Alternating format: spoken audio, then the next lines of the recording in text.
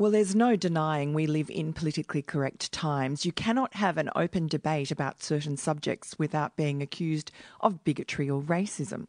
Immigration is one of those hot topics where no one seems any longer to be in any kind of middle ground. Former Prime Minister John Howard spoke about immigration and political correctness last night at the Centre for Independent Studies in Sydney, and this is a little of what he said. Now, this country has benefited enormously from immigration, and there remains a broad level of support for immigration in this country. But there is an argument that the current level could well be too high. And there's an argument it is having an adverse effect on things like housing prices and urban congestion in the bigger cities. We ought to be able to have a serious debate about this without people who are involved in the debate being accused of being bigoted or racist. But it seems that there's nothing in the middle anymore, that you either have people who are in favour of a big Australia where you just endlessly add to our numbers by migration, or alternatively you are a racist. Now, there's somewhere in the middle. When we first came into office a long time ago in 1996, we actually cut immigration in our first term. We did. And incidentally, some of the advice we had from our bureaucrats at the time was that it wasn't costly to cut immigration. In fact, it was the reverse. Now, that seems not to be the case. It seems that the advice that's coming now from our bureaucrats is that actually having more migrants boosts our economy. I'm a little confused about that, but just leave that aside. But we cut it, but then later on, when our economy was in a different condition, we had very high levels of immigration. And the big takeout I took on immigration, particularly that fury over our border protection policies in 2001. And Tampa asylum seeker standoff. Yeah, exactly.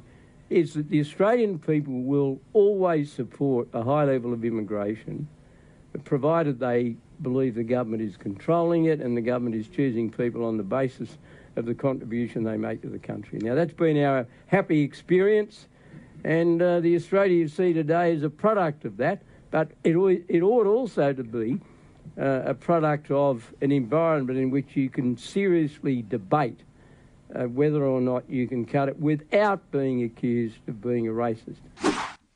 That was John Howard last night at the CIS in conversation with our next guest, the director of the CIS's new program on culture, prosperity and civil society. Dr. Jeremy Samet joins us in the studio. Thanks for coming in, Jeremy. My pleasure, Miranda. So we heard John Howard. He was his usual charming, erudite, lively self last night, and he made some important points about leadership, how important leadership is in pushing back against what he called once the cultural dietitians. That stood out for me. What stood out for you? Yeah, there was a range of, really characteristically penetrating and insightful comments about a whole host of topics, everything from identity politics to political correctness to civility to religious freedom, but also immigration. And I think the immigration one really, really stood out, because what he was saying was that, there's this politically correct view that this is such a racist country that not only do we protect the borders, but we also can't debate immigration rationally and reasonably because we are promoting racism.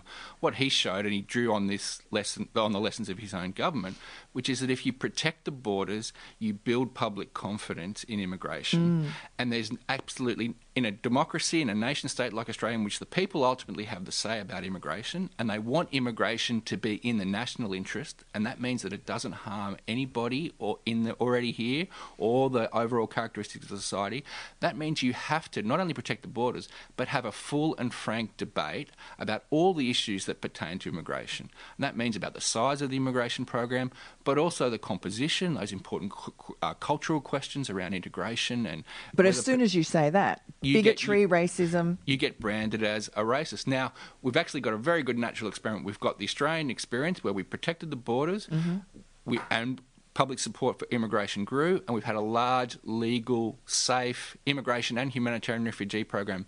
Look at the difference in Europe, where we have a migration crisis.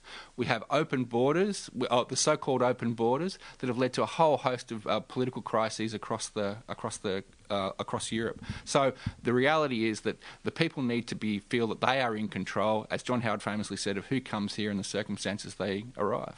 Absolutely.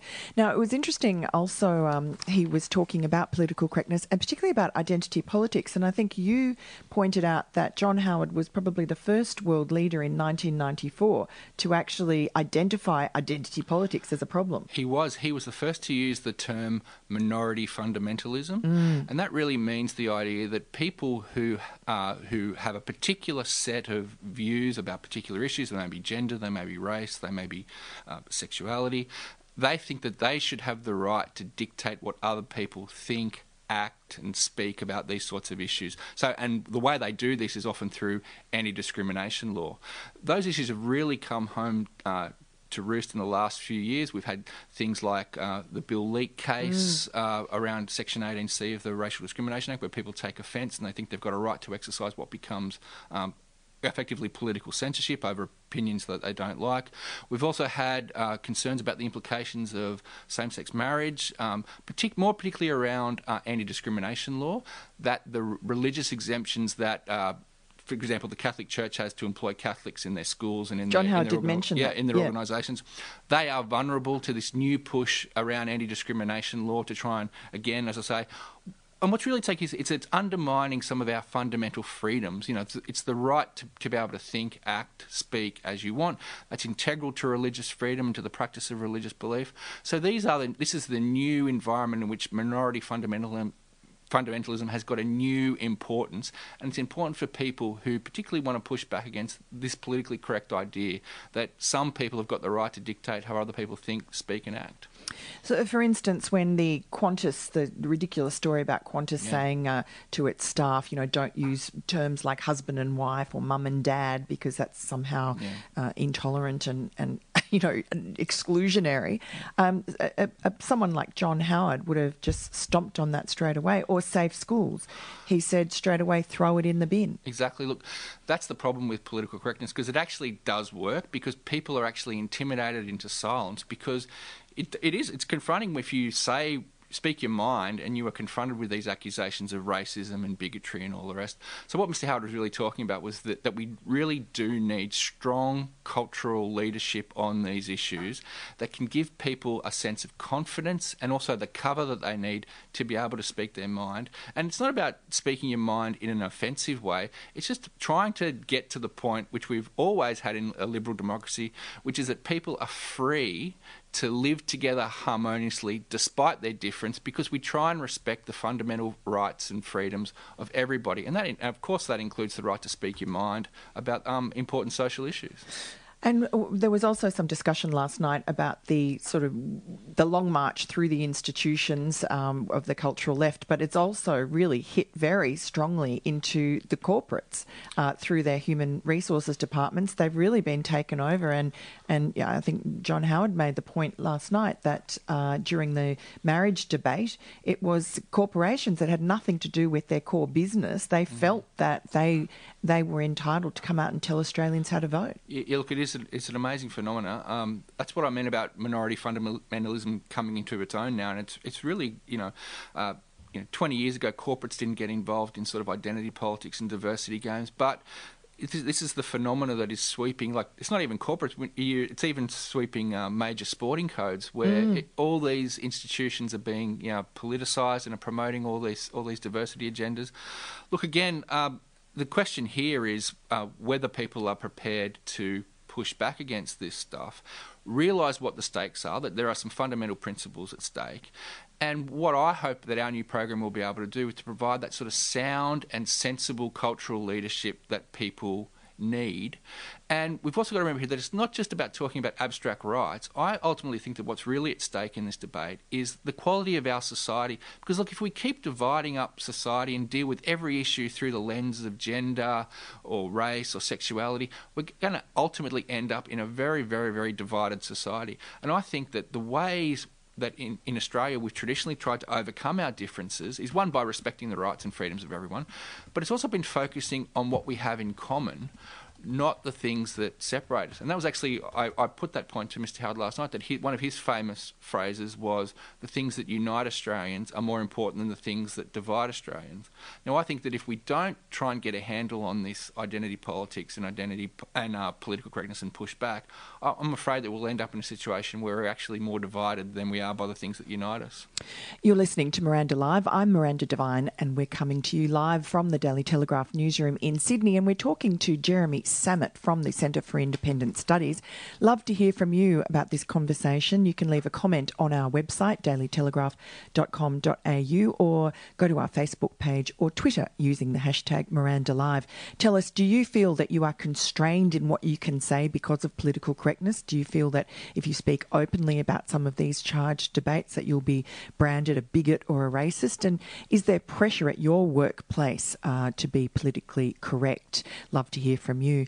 Now, Jeremy, the occasion last night was, of course, a very auspicious occasion, which was the opening up of the new program of which you're a director for the Centre for Independent Studies. Tell us about that.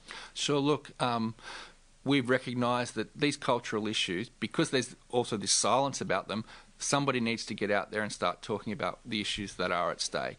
I fundamentally believe that unless we have the leadership that we need to sort of push back against these identity politics and political correctness, we're going to be a more divided society. We're going to be a less free society. So what we really want to do is focus on not only what the problems are, but also what some of the solutions are. For example, I'm really concerned that if we don't try and protect religious freedom in a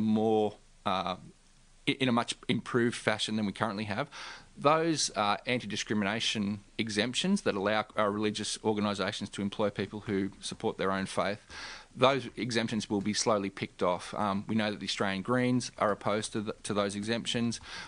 We also know that Australian Marriage Equality, as part of the Ruddock Review, has said that it doesn't support those exemptions either.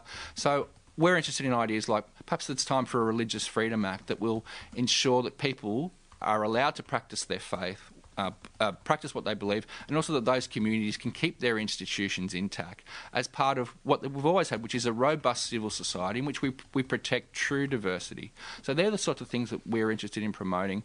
We don't just want to talk about the problems, we want to be part of what the solutions are for those really pressing issues. And again, this is not just about protecting the special rights of one group or the special rights of another group. It's really about the quality of our society. Are we going to be fundamentally divided over issues like religion and sexuality? Do we really want to go down the US path, which we've seen where extreme polarisation between, progressives and evangelical Christians over issues like abortion? I really think that unless we find a way to ensure that we can live together harmoniously, peacefully, respectfully of the rights of all, despite our differences, not by trying to force people to all think and act alike, we will have a poorer society as a result of it.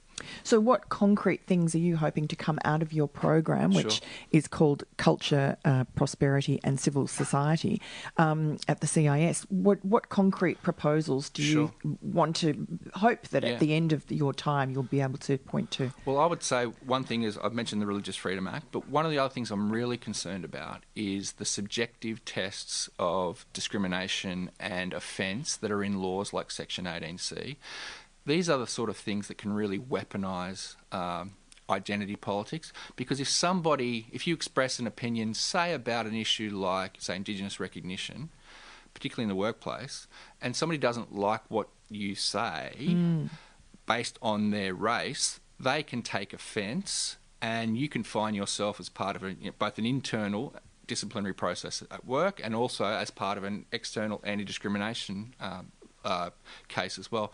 And the process is the punishment. The process is often the punishment, so that encourages, it has what we call the silencing effect, that people won't speak out on these sorts of issues, and that's part of, a fundamental part of democracy. People have got the right to speak and express their opinion about these things. So again, I would like to see a wholehearted effort to try and remove those subjective tests. I also think there's a good argument for that. Once we were very, in decades past, we had a very we didn't take offence about it. It was okay to make racist jokes, say sexist jokes as well. So sort of a subjective test sort of made sense. But nowadays, we're much more educated, we're much more enlightened. I think we can sort of say we can have an objective test, the sort of what we used to say, the man on the Clapham omnibus test of what's truly offensive. I think that would go a long way. Getting rid of those subjective tests would go a long way to drawing the teeth of both anti-discrimination laws and Section 18C laws, and also avoiding this politicisation of race and the divisions that will ultimately come out of it, as well as the reduction in fundamental freedoms as well. Be nice to actually get rid of some of these quongos like the Human Rights Commission, but I'm sure that that's a little too controversial. No, that's on the list. That's on the agenda. That's on the list, but we're incremental change rather than holus bolus at this point. Terrific. All right. Well, wonderful to talk to you, Jeremy. We've been speaking to Dr. Jeremy Sammut, who's director of that very important new program at the Centre for Independent Studies. News doesn't have to be boring. The Brits have given Prince Harry a new nickname after yet another tell-all interview. Oh God, is it the Ginger Whinger? Let the team at news.com.au get you up to speed each day with their podcast, From the Newsroom. A couple were busted joining the Mile High Club. Well, I guess they can't play Virgin anymore. Politics, sport, red carpets, royals. Get all the goss in just a few minutes. Follow From the Newsroom wherever you get your podcasts from.